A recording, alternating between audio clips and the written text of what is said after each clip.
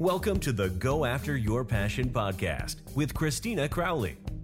Live a life you love. If not now, when? Here's Christina. Welcome to the podcast. I am Christina Crowley, and today I have with me Kelly Whitman. And Kelly, thank you for being with me today. I really appreciate it. Thank you so much for having me. I'm excited to talk to you today. Oh, you're welcome. So tell the audience a bit about yourself. Yes, I am a brand strategist and designer. I have a studio called Whit & Company. And then I also have a home renovation blog that I run with my husband called North Country Nest. And we live about an hour north of Minneapolis, in Minnesota. And I've been in business for about 4.5 years now. And so what inspired you to get into your business? And maybe go a little bit more about what a brand strategist does. Yeah, that's a great question. So for me, my journey, it started with the home renovation blog. My husband and I had purchased our first home, and his family is not from the area. So we had started this as a way to keep them connected with all of the renovations and the projects that we were doing. And through there, I made connections with other bloggers and started offering digital marketing services. My background is in marketing. I went to school for advertising and marketing. So that kind of organically grew, and Whit & Company from there was born. So having this home renovation blog, and then Whit & Company started as digital marketing services or offering those. And from there, a friend had asked me to do some marketing and branding for her husband's new salsa company that he wanted to start. And I absolutely fell in love with the branding process and helping them create something from nothing and bringing this vision to life and giving them the ability to and assets to be able to pursue this new passion that he had. And the rest is kind of history. The digital marketing services a little bit fell to the wayside. I really fell in love with branding, as I had mentioned, and started focusing and going all in on that area. So to answer your question then, as brand strategy and design, so what I do is work primarily with service providers, and through the brand strategy, it's more so that communication plan. So how do you want your brand to be experienced? How do you want it to be communicated? What do you want every touch point that someone may have with your brand? What do you want them to think, to feel? So I work with clients to help them decipher that and really get clear on what that brand experience will be. And then from there, we use that strategy to guide the brand design. So that's more the traditional, when you think about branding, like the logo, the fonts and the colors and all of that fun stuff. And when you're doing that, do you start at the beginning with most clients? Are they in different places with what their branding is? Do they have an idea what branding is? Do you have to do a lot of education? How do you go that process? Yeah, that's a great question. So a lot of the clients that I work with, primarily one-on-one, just because it is more of an investment in terms of your time, your money, and your energy. My clients have been in business for maybe a year. They have clarity around who they've worked with. They've taken action. They have a little bit of a proven process for what they want their business to look like. So in terms of where they're at, it's usually they've DIY'd their brand from the beginning because it's very, it's budget friendly. You're usually trying to do all of the things. And so they have maybe a DIY logo or something that they had purchased on Etsy, which is a really great, starting point. But oftentimes in business, when and as you grow, you'll get to a point where you realize things aren't consistent, they aren't cohesive. And that's when it's really great to bring in someone like a brand strategist or a brand designer who can help you take all of these things that you've been working with since the beginning of your business and help to create more of that cohesive and consistent brand and kind of streamline everything. And what challenges what did you overcome personally within your business? Yeah, great. A lot. Every day I feel like there's a new challenge. But I think specifically, the thing that comes to mind first is I did not go to school for graphic design. So as a self-taught designer, I think that's been the biggest struggle that I have worked through, a lot of that imposter syndrome, and not because I wasn't professional, or not even professionally, but went to school for graphic design and had that background and took the more self-taught path. That was probably my biggest challenge, in understanding that just because I didn't go to school for this doesn't mean that I'm not qualified or having the skills to be able to do the work. I think I've learned from there, or from that experience, is that if you really do enjoy the process, you can learn and you can develop skills and expertise in the area if it's something that really lights you up and something that you're very you're passionate about and you're excited about and you love the actual work. And how does that translate to you when you're assisting your clients? I think it translates really well. It's a great commonality, because especially when we think about, developing a brand, I love working with other entrepreneurs who are very passionate about the work that they do, because it shows up when you show up, when you're excited about the work that you're doing, when you're excited about your brand, when you're excited about your business, it shows with how you present yourself. And when people come in contact with you, they know if you love what you're doing. And I think, oftentimes I encourage my clients and my community to know that just because you don't have those the credentials or whatever the case may be that you feel like you're falling short on, it doesn't matter as long as you love what you're doing, and that shows. Yeah.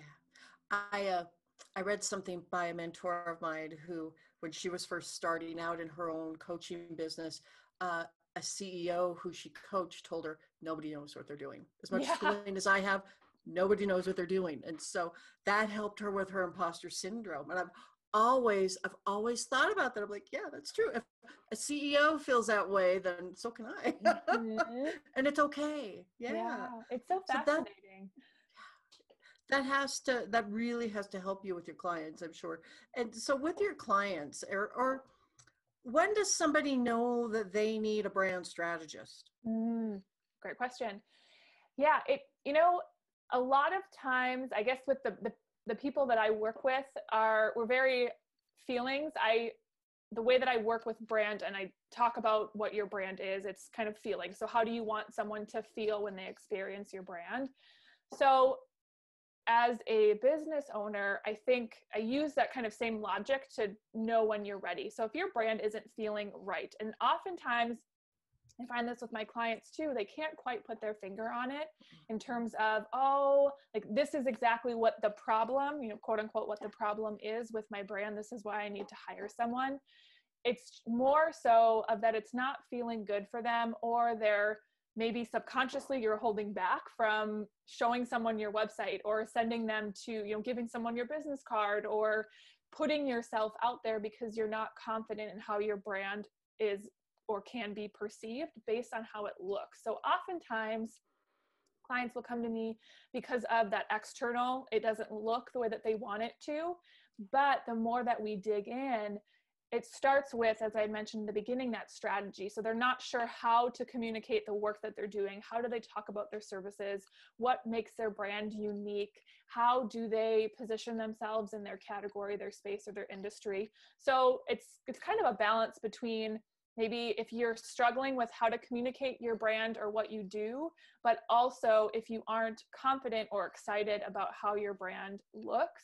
I think those are two pretty good, maybe I don't want to say red flags, but just things to think about that it might be worth talking to a brand strategist and designer to get their feedback and see if they can help you out.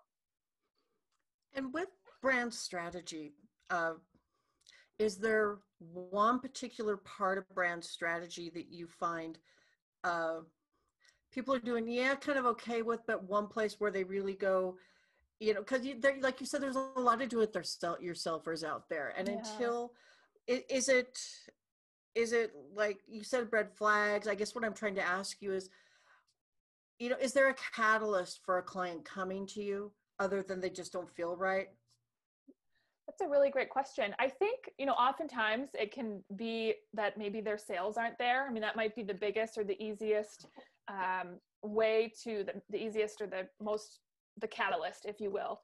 And I would say also, if you're in this camp of thinking that you can or want to serve everyone, that's usually another really big catalyst for it's time to talk to someone or get some other feedback, especially when we talk about brand strategy. And maybe like that number one thing, the number one tip that I can give someone is getting really clear on who you want to work with and who you're serving. So who are you for? And having clarity around that ideal client so that you can communicate to them in the most effective and efficient and influential way. Maybe it kind of sounds to me like they kind of need to know who their niche is. Exactly. For you to be able to or help them, or do you kind of help? How do you help them if they're kind of like, I don't know exactly who this is? Do you point them in the right way to figure out who their niche, who their client is, so that you can then communicate to them? Yeah, absolutely. So part of the brand strategy process, I send over a pretty in-depth workbook where there's quite a large section that dives into who you serve. So who is this person? And oftentimes, if my client hasn't been in my community for a while, they'll give me that answer of, oh, I don't know who it is, or I think it's this person A, but I also really want to work with person B. I also want to work with person C. And we really hone in on, let's pick one person. And I think there's a lot of scarcity mindset that can come in and come up around that idea of really honing in on one niche or specific person or category or whatever you want to call it, and make sense for your business.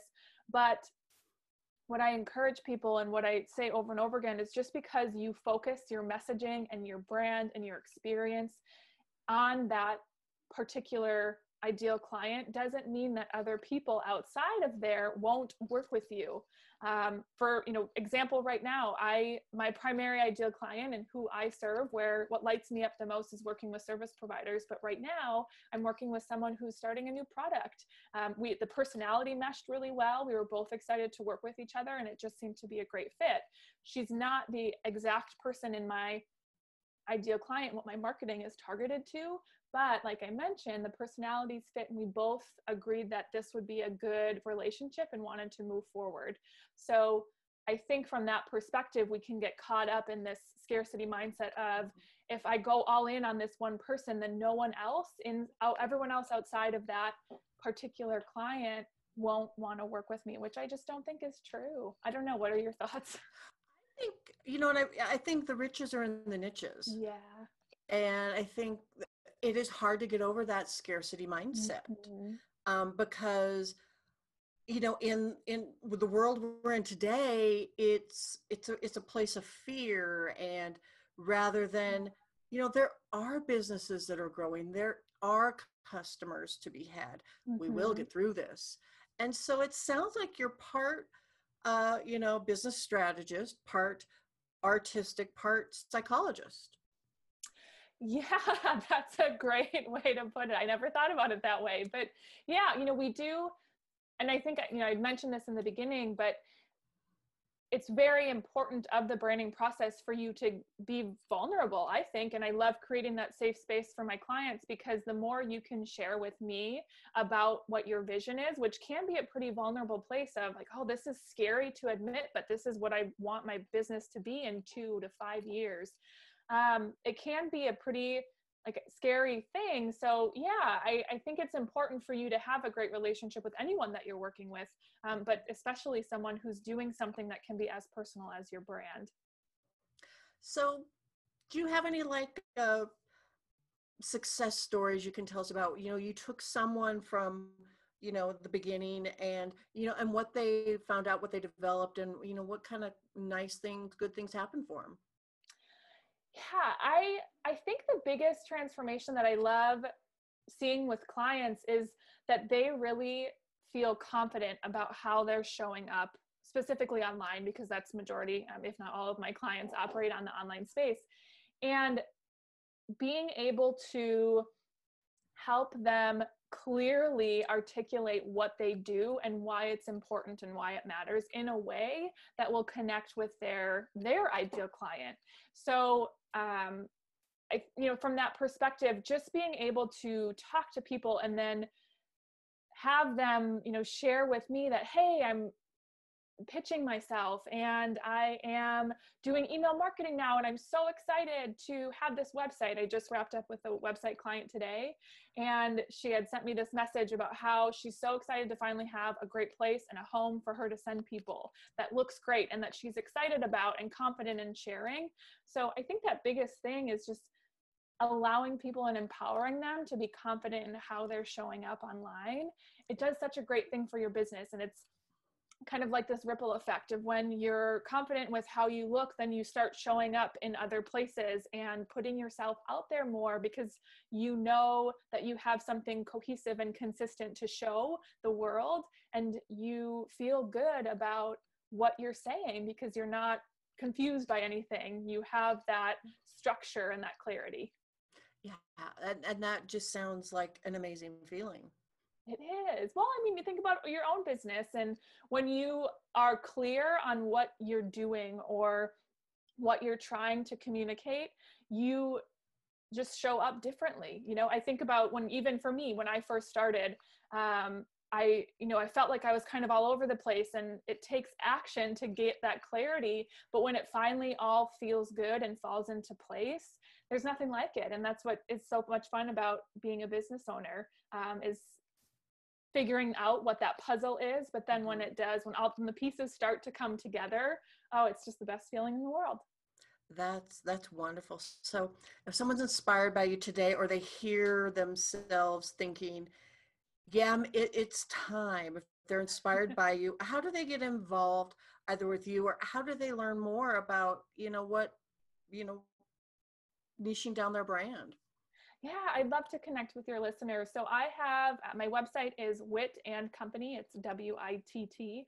And I do have a free brand resource library that has a ton of great information there, specifically around, building your brand strategy, honing in on that ideal client.